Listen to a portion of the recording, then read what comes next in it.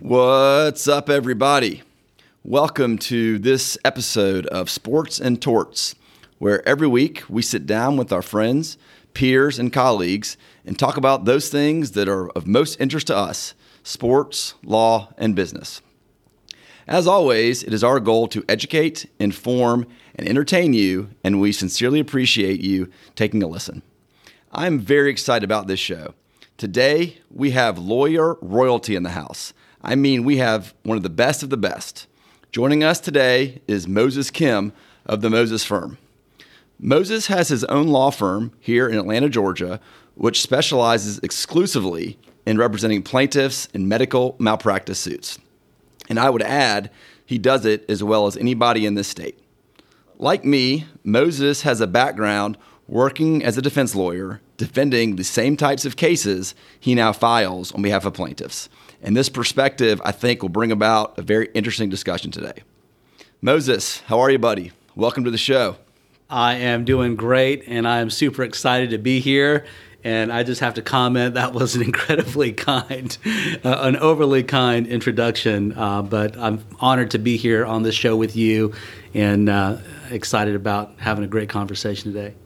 Well, I mean every word of it. I really do. I first want to set the stage. We are together here at my conference room at the law firm. You were kind enough a few weeks back to take me and a few others out to a holiday lunch, I think you said, just because, which was great. And I remembered that you ordered a bourbon mule at the bar, right? Yes, a Kentucky mule. A Kentucky mule, I'm sorry. And yes, with bourbon. With bourbon. Now, I've had Moscow mules, but I'd never had a bourbon mule, or a Kentucky mule, and I'm a bourbon guy.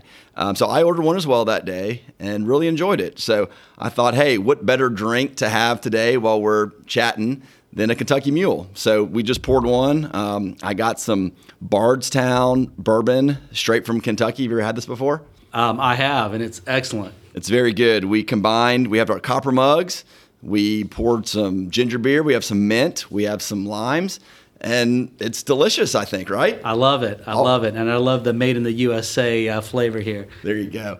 And all we're missing really is the Kentucky Derby being in our background, which I've never been. Have you ever been in the Derby before? I have not, but that's one of the bucket list things that I think all grown men should have in their lives. And I've known a lot of friends that have gone and had an incredible time.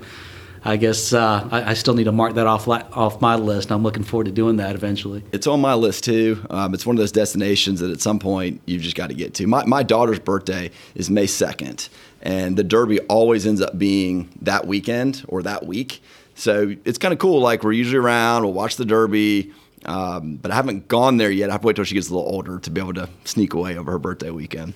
Yeah, absolutely. I'm waiting for one of you guys to strike it real big and take me on a jet and let me sit in the stands so I don't have to sweat out in the field like the other folks. There you go. I like it. Hey, it's career goals. We can always aspire to this. Right.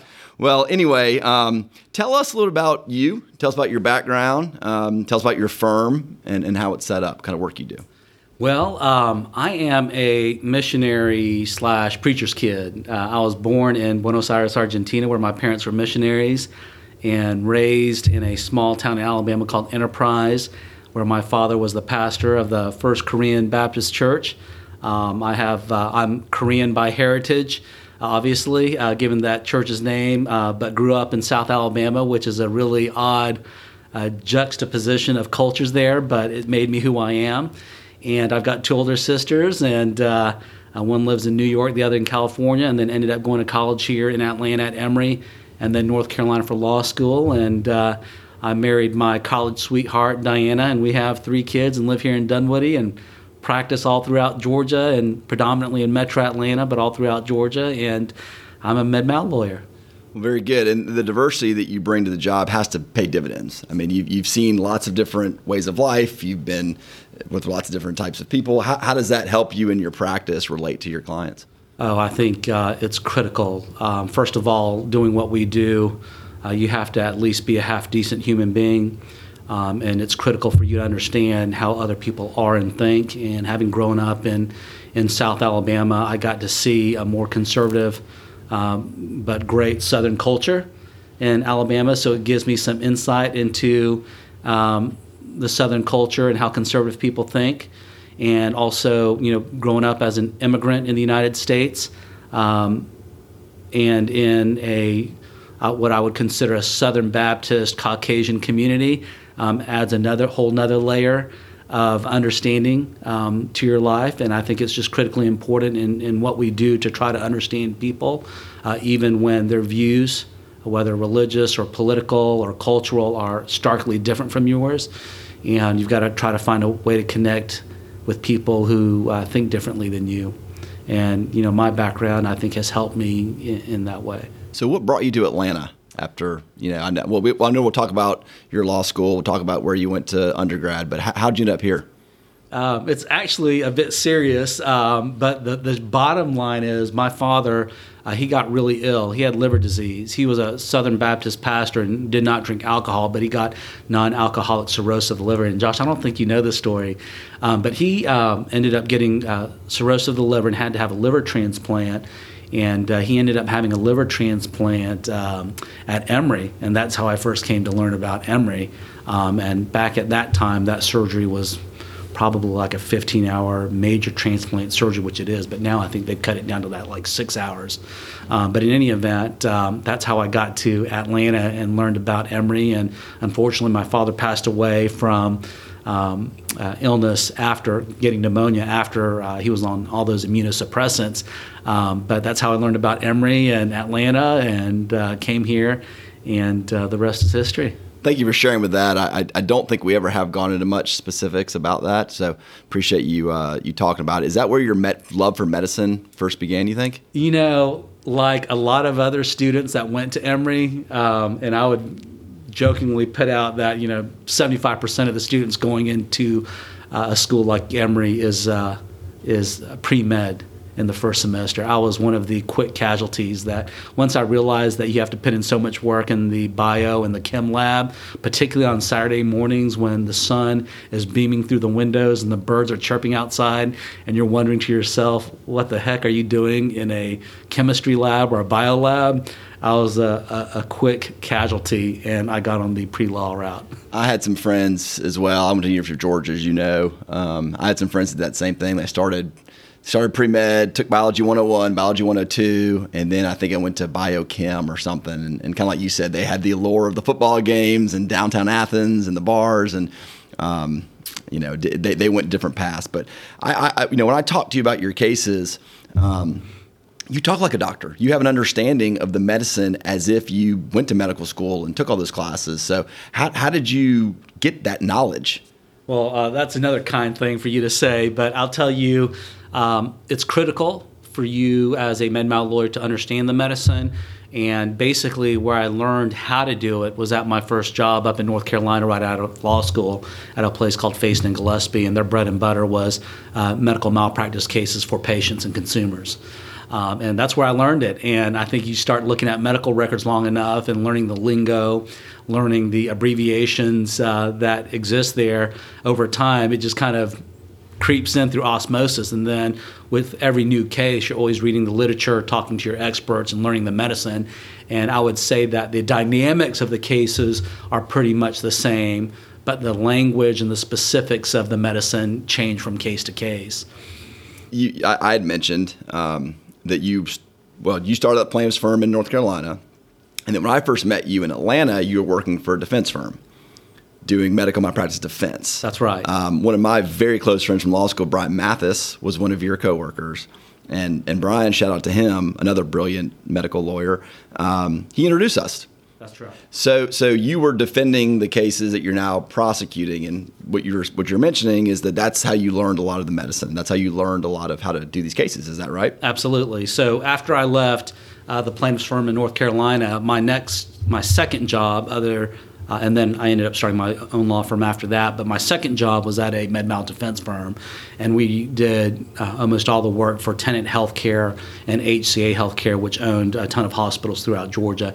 And I think just on the defense side, you get so many reps and looking at so many different cases, different types of med mal cases. You see so many different types of lawyers bringing those cases, some who are extraordinarily skilled and some who are not that skilled.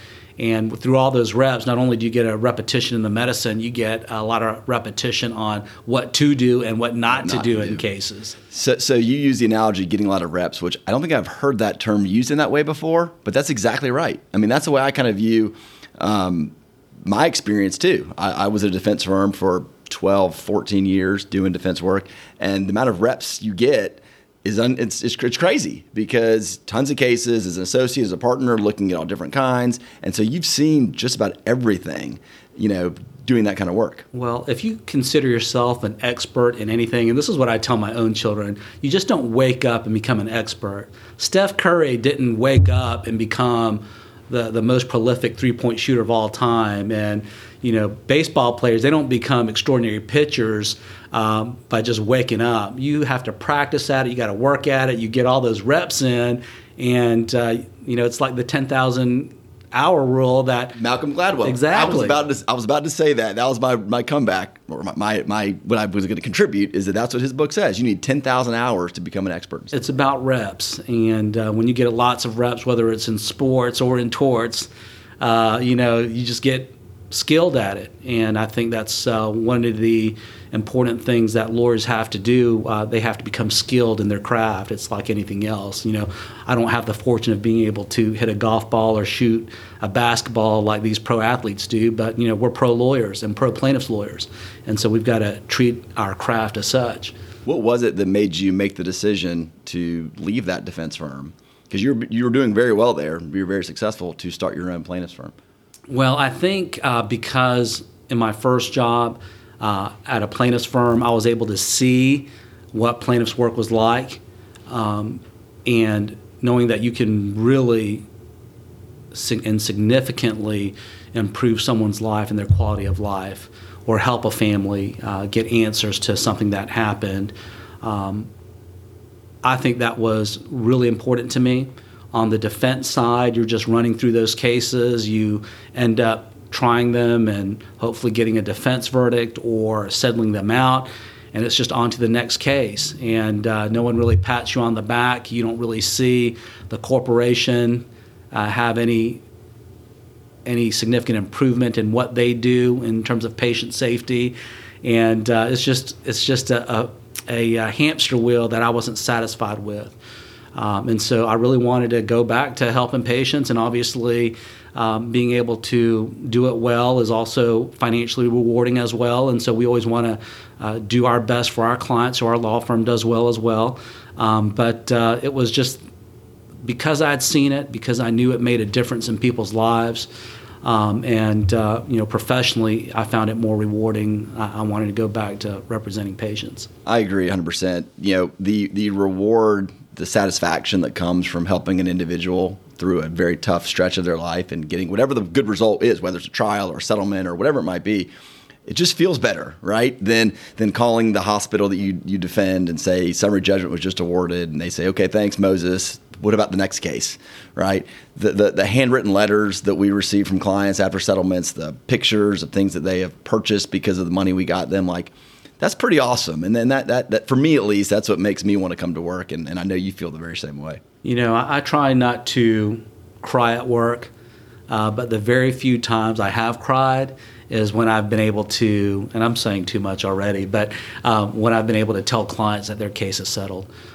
They start crying, and that makes me emotional. They're crying because something very sudden and very traumatic, like their loved one, died suddenly when they weren't supposed to after routine surgery, or they've been living on a shoestring budget just to begin with, and then you finally gotten them a sum of money where they can really improve their quality of life with a disability they have that was caused by a medical error. Because that is so impactful to them, they start crying, and you really see the magnitude of what you can do for people and what you can do for society. And I take a lot of pride in that. Med-mal lawyers, we don't get promoted as being, the salt of the earth people, because, there's a lot of healthcare heroes out there. We go to doctors as well, and we rely on doctors to do a good job. And, I love the doctors that I go see and the doctors that are friends of mine, but there's always that 1% who are the bad apples that are reckless and unsafe that, need to be held accountable. But when you're when you realize that you can really make a difference in someone's life by holding those people accountable, it really changes the way that you look at these cases, and changes the way that you treat these cases when you see what you can do for folks. Yeah, the medical malpractice cases, I mean, they're no joke. I mean, they come from catastrophic events and catastrophic results, and they're, like you said, very high stress. They're contested tooth and nail. The smartest lawyers in the state are typically hired to defend the doctors, right? Doctors and hospitals have positions towards settlements that truck wreck cases and car wreck cases that I handle don't. And what I mean by that is that they don't just settle cases to put money to make it go away. They settle only cases that they feel they did something wrong, right? You can't just file a lawsuit and say, okay, they're going to pay me $50,000, $100,000, make it go away. They don't do that, right? So every case you get involved in, you're investing lots of money into it, lots of resources, lots of time, and you're like, this is a case that is probably going to go to trial. So you made the decision to go into that arena, and your only cases you work on are that. So what made you decide to just say, okay, Moses, I'm going to focus on just these cases, I'm going to invest what it takes, and this is what I'm going to do? That's a really interesting question, because I wouldn't say that I fell into it, but it's like that's what I knew how to do. And it ended up being a great area for me because there was a need for it. There were a lot of plaintiffs' lawyers out there and a lot of other lawyers out there that didn't have a resource where they could send their clients to who needed some help in a medical malpractice case to even figure out whether there was a medical malpractice case. And so it was a void that I felt like I was filling, and through an experience and skill that I could bring to the table. And there just wasn't enough med mal lawyers out there doing it well. I mean, there's certainly great med mal lawyers out there, but there's a lot more cases than there are great lawyers doing it. I think you hit the nail on the head. We all get calls with medical malpractice cases.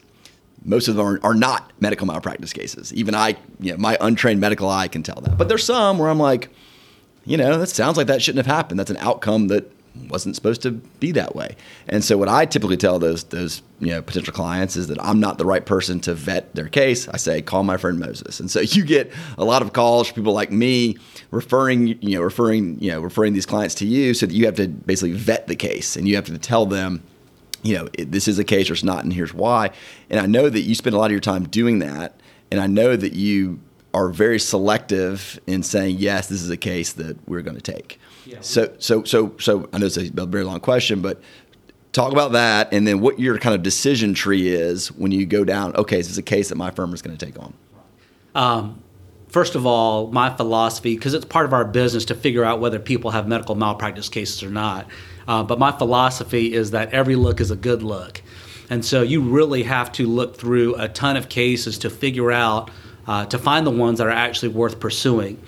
And I think this past year we looked at around 1,500 cases, and we probably took like 5 of those out of the 1,500. And that's incredible. On more of those, you're spending several thousands of dollars just trying to figure out what happened, because sometimes it's not even the medical record. It's not even documented in the medical record exactly what happened to the patient and why this person died, or why this person can't walk, or why this person is brain damaged. They don't write their confession in the medical records. You literally never do. Have you ever actually seen a confession in a record? Rarely. The best one that I've seen so far is a CRNA wrote, I am not writing a note per my lawyer's advice. There you go. But that said enough to me. But to answer your question, we look at anywhere between 1,000 to 1,500 cases on average. We take less than 10 out of those. And the way that we kind of look through the process, because these cases, and I should lay the background for people who are unfamiliar with medical malpractice cases and what we do from a legal side, the issue is someone is very seriously hurt, and either the family knows, or half the time the family has no understanding, or the patient has no understanding as to what happened. They just know it's a bad outcome. It shouldn't have happened. So we have to get the medical records to figure out, what happened. Are there any clues in the medical records or in the imaging? And then we have, in Georgia, to even pursue a case, you have to send the medical records and the materials out to a doctor or a nurse, depending upon what the situation is, or both, or multiple doctors, depending upon the specialty, and get affidavits, sworn statements to say this is a legitimate medical malpractice case and the defendant doctor or a healthcare provider in this area violated the standard of care and this is a legitimate case. That's how they theoretically keep out frivolous cases. So it's not that easy, and we spend a lot of money on cases that we don't even take, trying to figure out whether it's a case or not. So we have to be very selective in the cases that we choose because, A, there's a lot of bias against medical malpractice cases, medical malpractice lawyers, medical malpractice claimants. If you asked an average person off the street, what do you think of medical malpractice cases, there's a lot of negative attitudes especially out there in Georgia and elsewhere in the country about medical malpractice cases, and we're the quote-unquote sharks out there that are making things worse for everyone and for healthcare providers. But it's a tough road to hoe. There are many more cases that are lost that should be won than the reverse. And even in a case where there's a clear error and where the error has been acknowledged, there are many cases that are still lost by lawyers in front of juries just because a jury isn't willing to commit and say that someone committed malpractice. So to answer the last question, I hate to go on and on. The way that we look at these cases are, the first question is, are the damages worth it to fight a case for 3 to 4 years and our average spend on a case in litigation is between $75 and $200,000.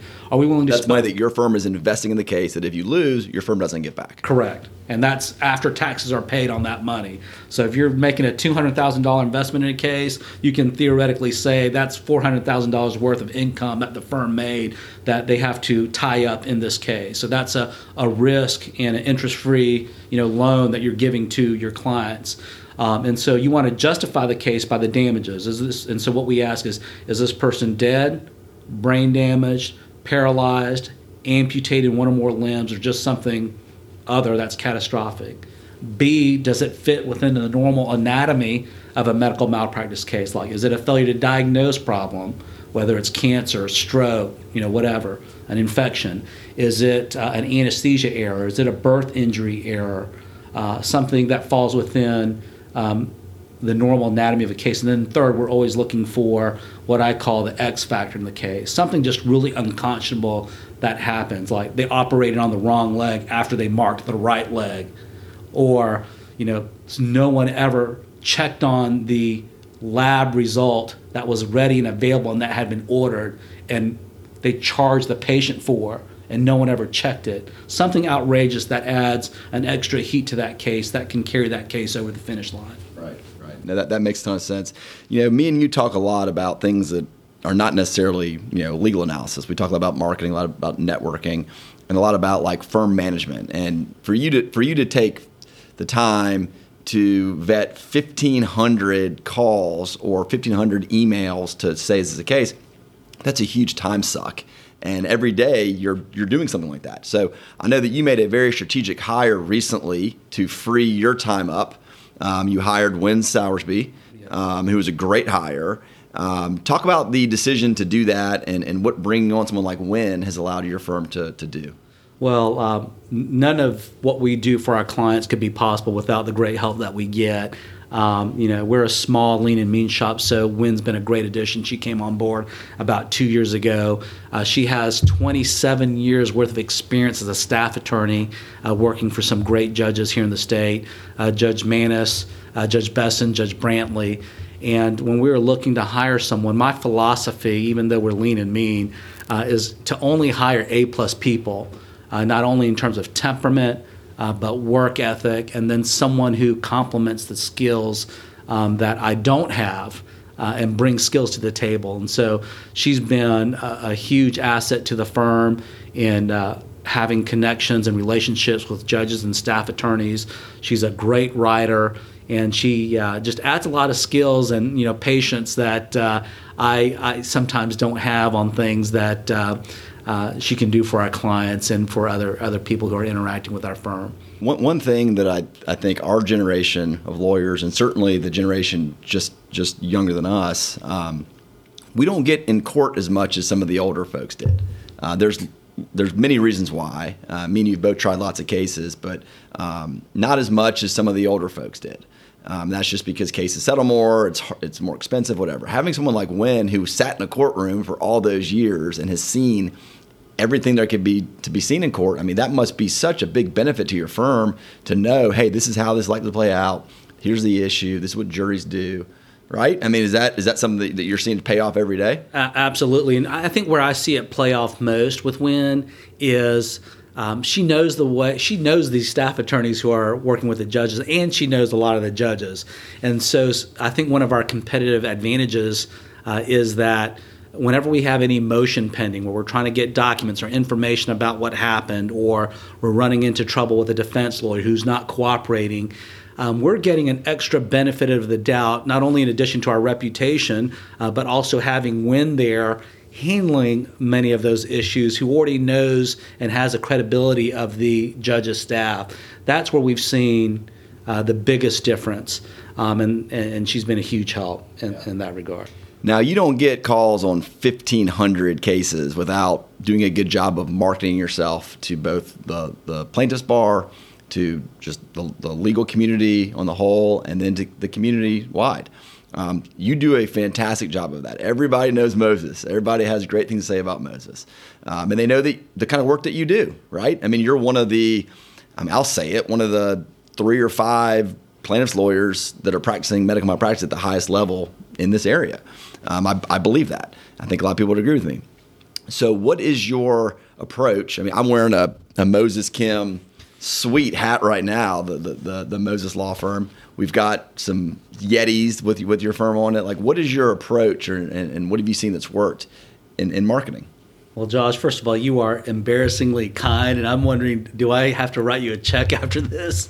I think this is so. First of all, thank you, thank you for that compliment.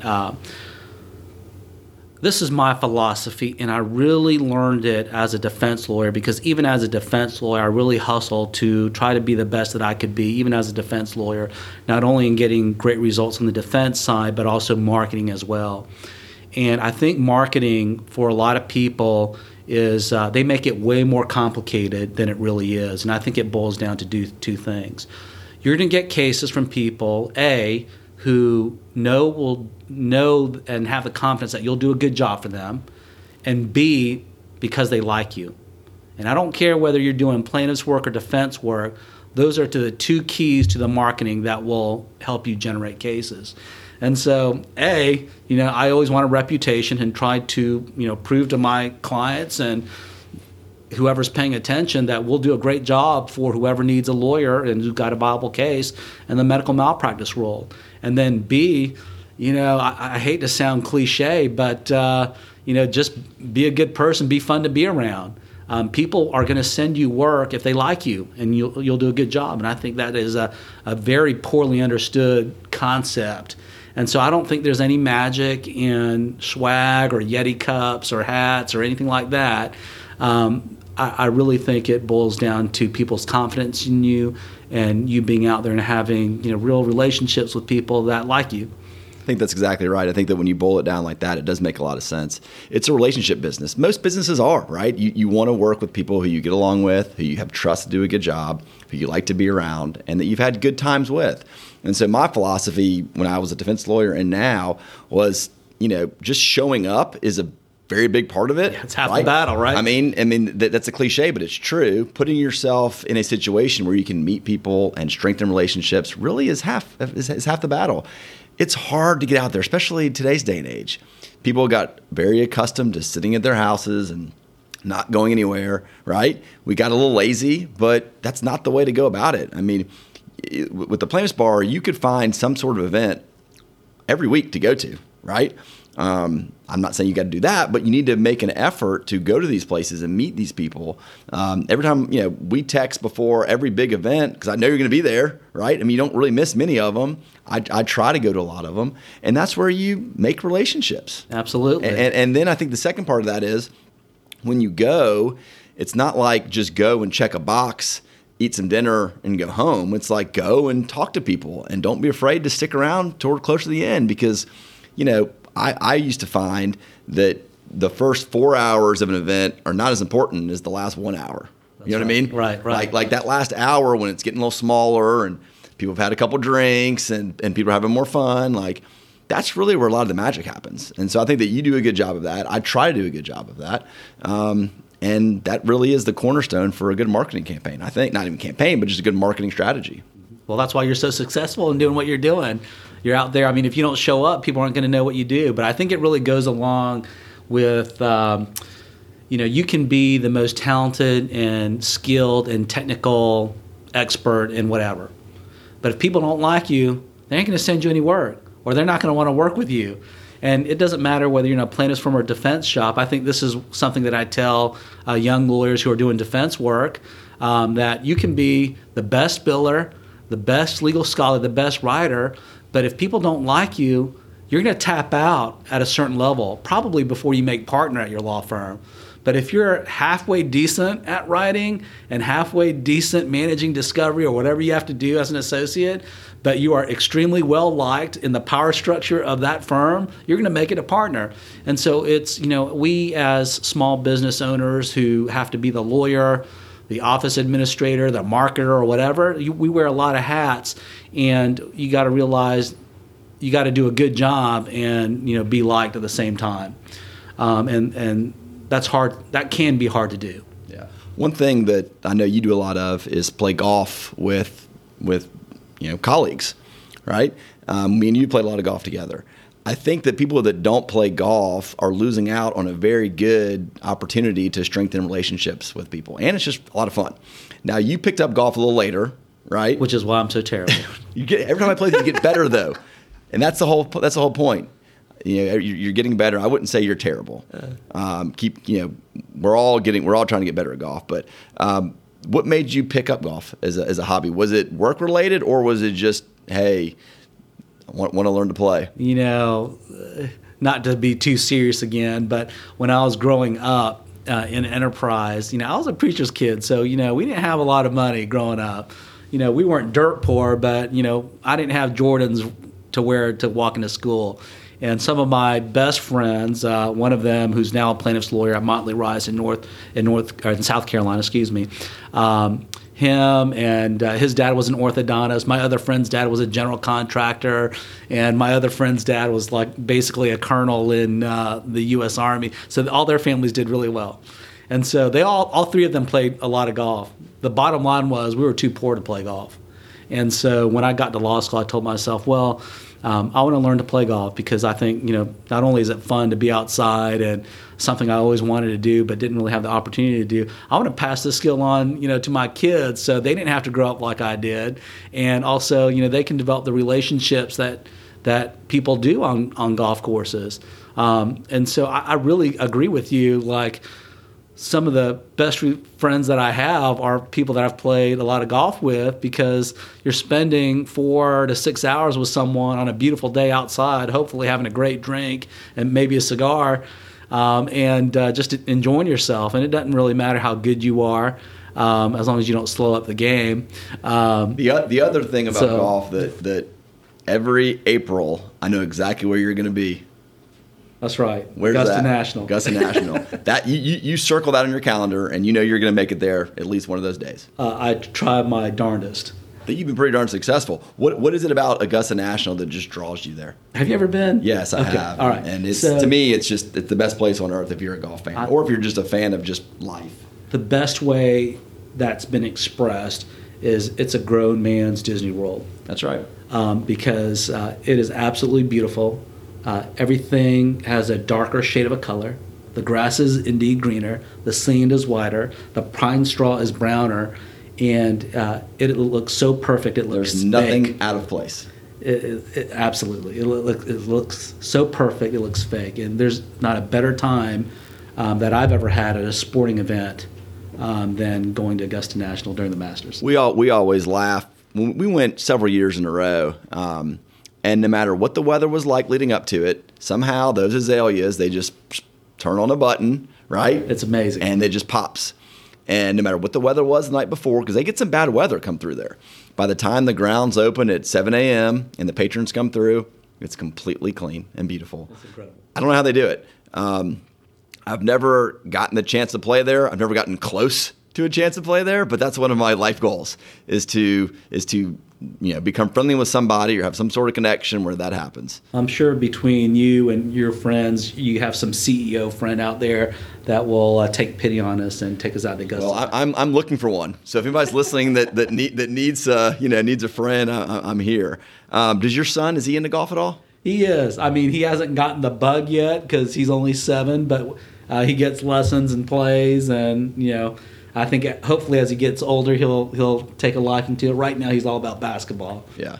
Well, we'll talk about basketball in a minute. My son, he's a big baseball player, and he'll go out to the driving range and play. And he's got a really good swing, and he can hit it really well. But he doesn't have the patience yet to go and play 9 holes or 6 holes or whatever. I mean, I didn't start playing until I was in college, so I get it. I mean, it's a slow game. These younger kids, it's hard to keep their attention, but my God, what better gift to give somebody than having them pick up a golf club at 7, 8, 9 years old, and then for the rest of their life, they're the good golfers in the group, which everybody wants to be the good golfer in the group. Well, lucky for you and your son, you have athletic genes that you'll pass along, and he might actually do extremely well at baseball, which I know he's already very good at. I'm hoping that given my shorter stature, my son will take a liking to golf, because I think you can actually get really good at golf even though you may not be huge.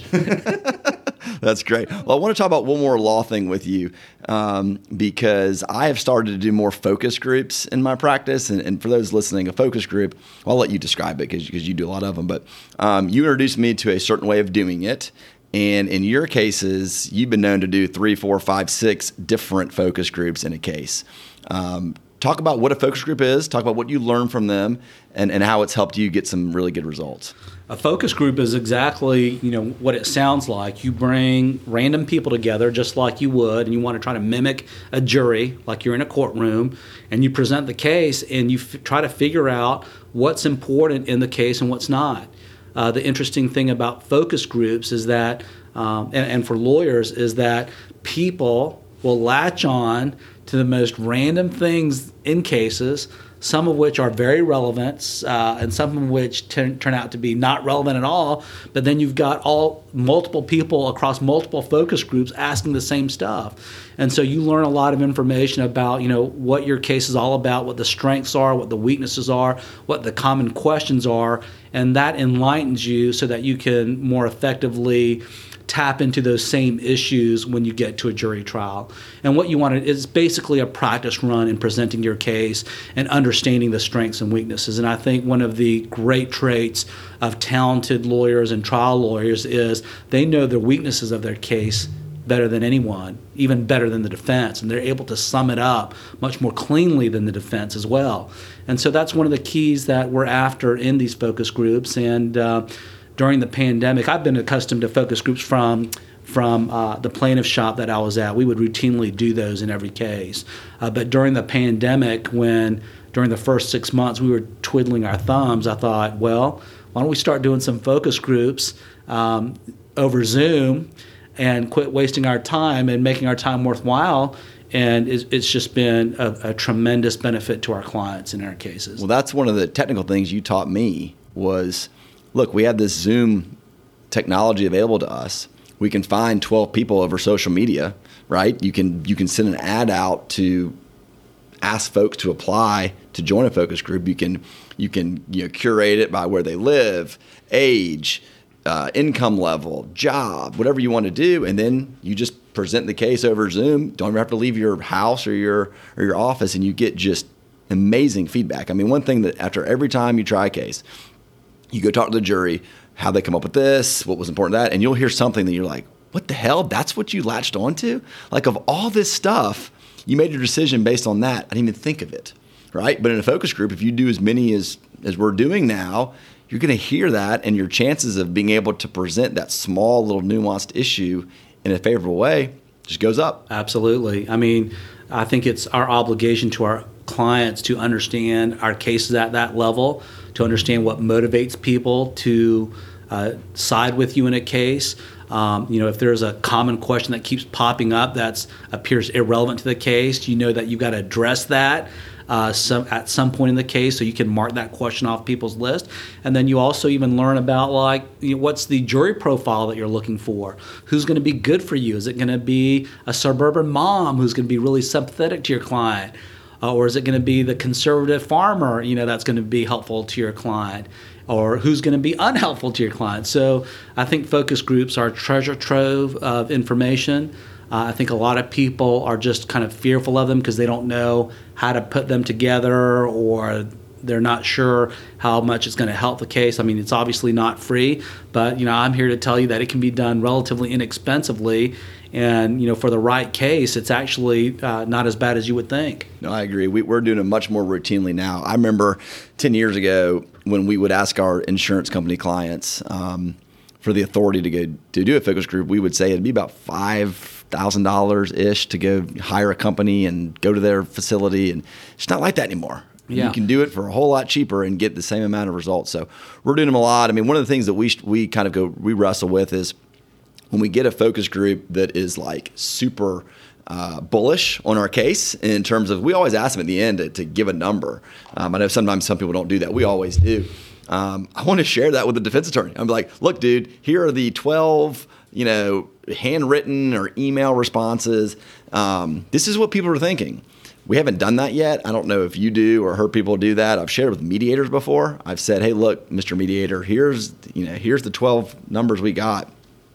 Don't ask me the value. I'm telling you. Did you ever do something like that? I think it's important to do that, especially if the other side is serious about trying to get the case resolved. I think it's critical information, and people can dispute, the veracity and the reliability of those numbers.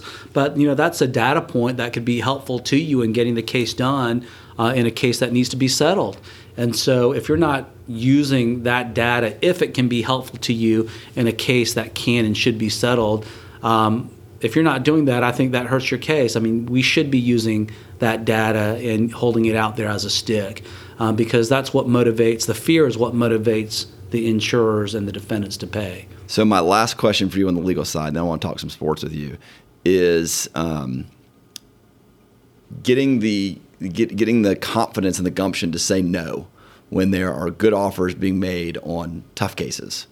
It's something that we all have a hard time doing because you have a client looking at you that's like, this is life-changing money, and we have to say, well, it is, but you potentially could be looking at more like, in your brain, how have you come to a place where you're comfortable with the concept where you need to say no sometimes? Yeah. Well, I think that's a great question, and it really ties into this issue of focus groups. My philosophy as a lawyer is to get fair value on every case, and hopefully it's better than average value. I know you've heard the saying that anyone can settle a $10 million case for $1 million. If it's a $10 million case, we're demanding $10 million. How do we know it's a $10 million case? We run a bunch of focus groups, and all those focus groups say, it was $10 million. Or you get into a range, and all the focus groups are coming back between $15 and $25 million, or whatever the case may be. Right. And by the time you've run multiple focus groups, you just develop a level of confidence in your case to know this is what the fair value is. And you're the only one probably with any actual data of whatever reliability to be able to use that. You had mentioned that on the defense side, they'll run focus groups, for $5,000. I remember interacting with companies that were actively charging $25,000, $50,000.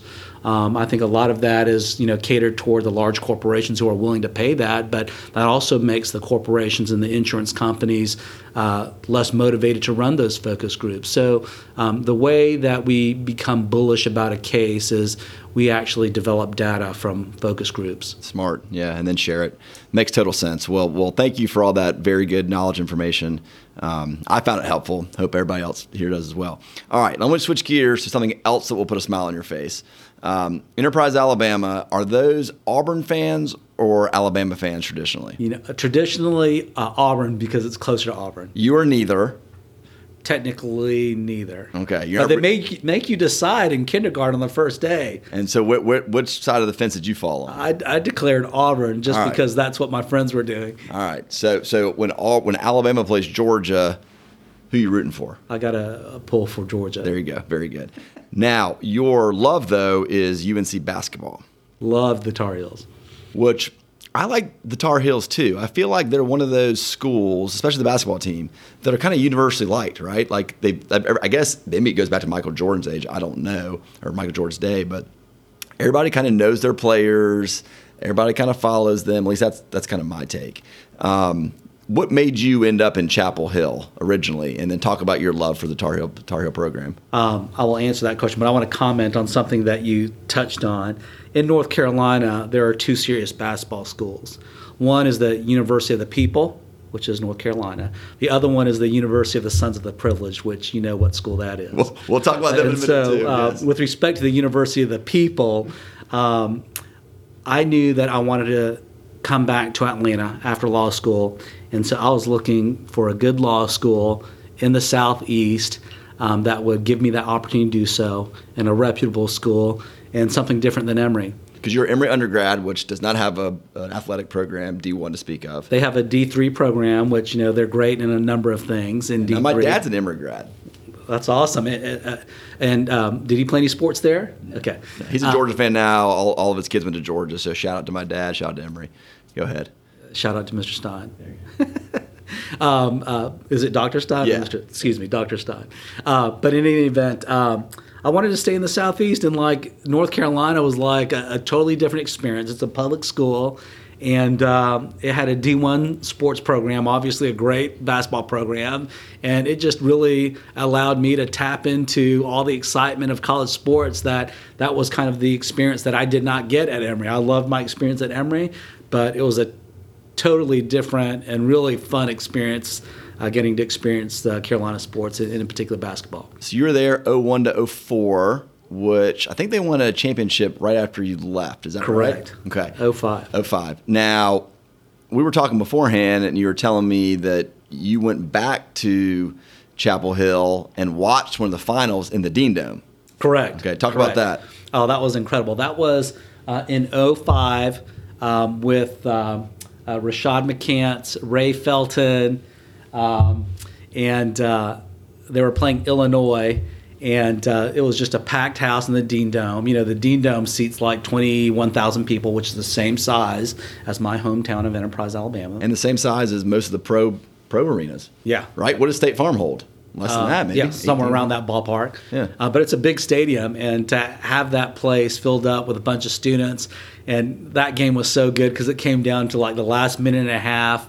I remember, I think it was Darren Williams was the point guard for Illinois, who's playing or did play pro ball. Great career with the Nets. Yep.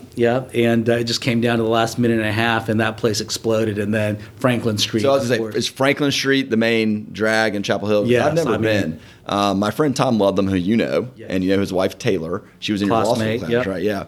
They live there, and it's my fault I'm not there to visit them, but he's always talking about Franklin Street and just downtown Chapel Hill, and he says it's a lot like Athens. Yeah, it is. It's a beautiful place. And especially, you know, after that game, all the students flood the streets. They're like they've built bonfires in the middle of the intersection, and people are climbing up light poles and trees. It's crazy, but it was an awesome experience. So you mentioned a few of the players on that team. Who were some of your just all-time? I mean, the list of UNC all-time greats can go on forever, but who do you look back on and say, I like those few players? See, I've got top three. Okay. The number one's obvious, right? Michael Jordan. Has to I be. mean, that would be sacrilege not to name him as number one, and that just speaks for itself. It's like a Georgia fan having mentioned Herschel Walker. Not quite, but I'm not saying they're the same, but it's the same thing. It's like, you know, right. He's the guy in the program. Michael Jordan's a different stratosphere than Herschel Walker, but you get my point. Go ahead. But Michael Jordan's got to be number one. Number two, I was living in Chapel Hill at the time that Tyler Hansbrough was there, and he was such an incredible, like, dominant force in college basketball. Unfortunately, his pro career did not pan out as being as dominant, but he was a total beast. He was, as they called him, Psycho T. He was an absolute giant on the basketball court. And there were a lot of incredible wins that he brought to Carolina. So he'd be number 2. And then number 3, I really love Danny Green's game. I don't know if you remember him. Wow, okay. But Danny Green is kind of like, he always had a chip on his shoulder, and deservedly so, because he was a 6th man off the bench on his team. And I'm trying to remember who else was on his team. Wayne Ellington was on there, Ty Lawson. But Danny Green, who's had, probably the best NBA career out of all those guys, was coming off the bench shooting threes. I'm like, even at that time, I knew Roy Williams was riding him unfairly hard, probably trying to get him to play better. But he was always kind of riding him as like redheaded stepchild on the team when he should have been starting. And he turned out to be, one of the best players in the NBA from the Carolina squad. Shows you how deep those teams are if you have that guy sitting on the bench coming in. So my non-UNC graduate list of players are kind of the ones that most people have heard of. Love Vince Carter. I liked him in college, and I liked him. He was in the Hawks last year. Right. I think he's about our age. I mean, people are going to criticize me for not naming him, and I presume the next person you're going to name. Well, the 4, right? It's Anton Jamison, Vince Carter, Stackhouse, and Rasheed Wallace, of course. But again, your answers were much more dialed in to your personal, likes, which is great. Now, Jamison and Carter, were they the ones that were together at the same time? Because I remember there was a moment where but of those 4, they came in as pairs, if I remember. Yeah, I think that's right. And I just can't remember. The reason why I'm dialed in on the younger crowd is because that's when I was there, like very focused on Carolina basketball. But those guys are giants and Hall of Famers in the Carolina basketball world. So I was more focused on college basketball in high school, gotcha. which makes sense. Of course. When I got to Georgia, it was all college football. Georgia basketball, we've discussed this before, does not exist. Kareem killed the program. And since then, I just don't get that into it. So in my mind, those guys stand out. But another couple, Eric Montross. Of course. He always jumps out to me. George Lynch. Of course. Always jumps out to me. And then the one guy who Hawks fans hate to talk about is Marvin Williams. Of course. Right? I heard the workout he put on before the draft was like next level stuff. That when the Hawks executives saw him, they're like, this dude's like Michael Jordan. And remember, they took him over, I think, Chris Paul, who we all know that decision. And poor Marvin, he just never panned out. But I mean, y'all like him at UNC, right? Oh. He is a legend because he hit the game-winning shot as a freshman against Duke when they were down by 9 with 3 minutes to go. And he had that crazy dunk as well where he had the hand behind his head. But well, talk about Duke. Is that who you were referring to in your earlier? I hate to acknowledge, but, I would have to say yes. So is that just branded into your brains when you step foot in Chapel Hill? Like Pretty much. We hate Duke. Pretty much. Does anybody like Duke other than people who went there or who live in the city? You predominantly, but you have a surprising smattering of people who are big Duke fans who have no connection whatsoever to Duke. But in all fairness, it's an excellent basketball program. Obviously, an incredible coach who's had a long history of excellence, which, if you really boil it down for Carolina folks, even though we like to talk smack against Duke, there's a lot of respect between the programs and a lot of respect for Coach K. How about Cameron Indoor? You been there to a game? I have. Now, I've not. I heard it's described as like a high school gym, tiny on top of everything. What was your experience there? It's a dirty, ugly high school gym. You've said that before, haven't you? Exactly. But I do have to finish my thought because you got me thinking about all these incredible Carolina alums. One thing I love about Danny Green, because I'm going to defend my my argument about that, is one thing I love about Danny Green is he never gave up. Yeah. He never gave up, even though he was the 6th man on the team and he did get drafted, and he never gave up. And that brings us to Jimmy Valvano, NC State, right? Right. Is there much of a hatred or a dislike between NC State and UNC, or is it just kind of like, No, there is for NC State folks. By the way, I get so annoyed on basketball commentators who always say North Carolina State. They don't call it that in North Carolina. It's NC State. But in any event, they view it as a very fierce rivalry. And I'd say, there are some legitimate rivalry attitudes there, but not to the Carolina Duke level. All right, I'm going to give you 4 Duke players' names, and you tell me thumbs up or thumbs down your opinion about them. Okay. Okay? Christian Laettner. Man, you're off to a strong start, my friend. You know, he's like the quintessential Duke player. No offense to anyone, and I don't mean to throw the race card in there, but the Caucasian player who's cocky and arrogant and who's actually good. Quintessential, and I know the names that are coming, but quintessential Duke player. Do you like him or no? I respect his game. But as a Carolina fan, how can you say you like him and those of his ilk? Bobby Hurley. Definitely big name. I really don't view him as kind of like an evil villain the way I view Duke basketball. Grant Hill. I actually like Grant Hill, surprisingly so, because every time I've heard him speak, speaks professionally. So I like him. So I ended up at a lunch where with Grant Hill. He just happened to join us at lunch. He couldn't have been cooler. This was like a year or so ago. We got there at, like 12, 1 o'clock. And a couple hours later, we're still sitting there just kind of shooting the shit with Grant, talking. We were someplace over in Lenox Mall. I can't remember. Well, I've heard he's really cool. And he's cool, so I like him. He was a Hawk for a while. He does a good job on. The thing about Duke players is, they all end up doing pretty well. Not necessarily in the league, right? I mean, the successes or lack thereof in the NBA is long chronicled, but they all have pretty good post basketball careers. They're smart. All right, last name, J.J. Redick. Oh, that would be in the Christian Laettner category.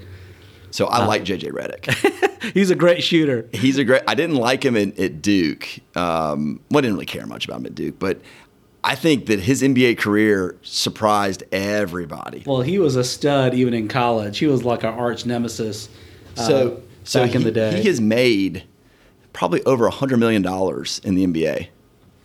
He's a great player. He deserves it. Yeah. But I'd say in terms of for Carolina fans, the most hated players, I would say Laettner, Redick, Wojciechowski, and unfortunately Coach Shire. There you go. All right, you hit it all. But that's the profile. That's the profile of the Duke player, right? That's the profile. Slapping the floor. Well, one day me and you will have to go attend a. We'll have to attend a UNC Duke game because that's something that's on my list. Like I said, my friends, the Ludlums, live up there, so that'll be a good excuse for us to go. Is there a UNC club like here in Atlanta that you can go to watch the games? Yes. We've got the Atlanta Carolina Club, and everyone may know Greg Parent, who is a fixture in that as well as in the General Alumni Association. But the bar is Hudson Grill, and it's been for a long time. Yeah. It was Cheyenne Grill for a while, but I believe that place closed, so the most predominant place is the Hudson Grill in Midtown. Yeah, I was gonna ask about Greg. He's the you and him are probably the two biggest, at least in the Plaintiffs Bar, Tar Heel fans. I'm a far second to him. He's got all the Jordan shoes and all of it, so that's cool. Y'all can get together. Well, Mose, this has been great. I've had a good time. We could continue talking about the law and about basketball forever. Is there anything else that you want to cover about your firm or anything else about kind of the work you do that we get a chance to talk enough about? Oh, gosh. I'm just honored to be here with you, Josh. It's exciting to participate in this program with you. I think you're just so loved by so many lawyers and people out there. It's an honor to share this time, and I appreciate all your listeners listening in. And, of course, if there's anything that we can help people with in the med-mal front, the Moses Firm is hopefully a call that you'll make. Well, tell people where they can find you, website, social media, things of that nature. Yeah, I mean, our website is themosesfirm.com, and if you Google Moses Kim attorney, it should pop right up, or the Moses Firm, it should pop right up. So one thing I've never asked you, but I'm curious about, and I meant to ask you earlier, is how did you arrive at the name the Moses Firm? That's your first name. Every other person I know has gone with their last name. Talk us quickly about that decision.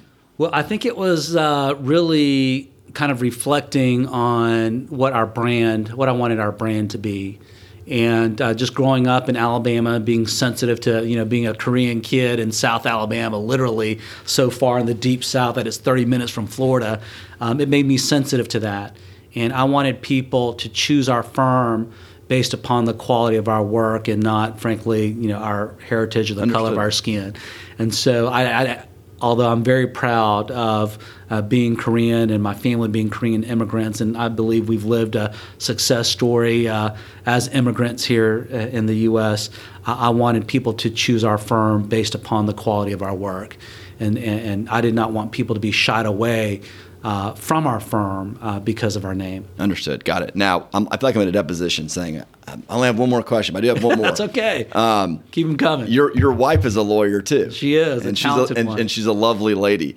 How does she end up with you?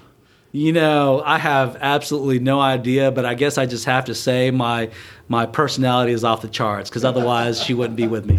What kind of work does she do? She's an employment lawyer. Very good. Well, shout out to her. I saw her last week at your house. She's just as lovely as they come. We'll have her on the podcast down the road too. Look at the whole family. All right, Moses. Well, thank you so much. It's been a really good time. Honored to be here. Glad talking to you. And thank you all for listening. If you enjoyed the show, please give it a 5-star review and make sure to subscribe. Until next time, hold your head up high and keep chopping.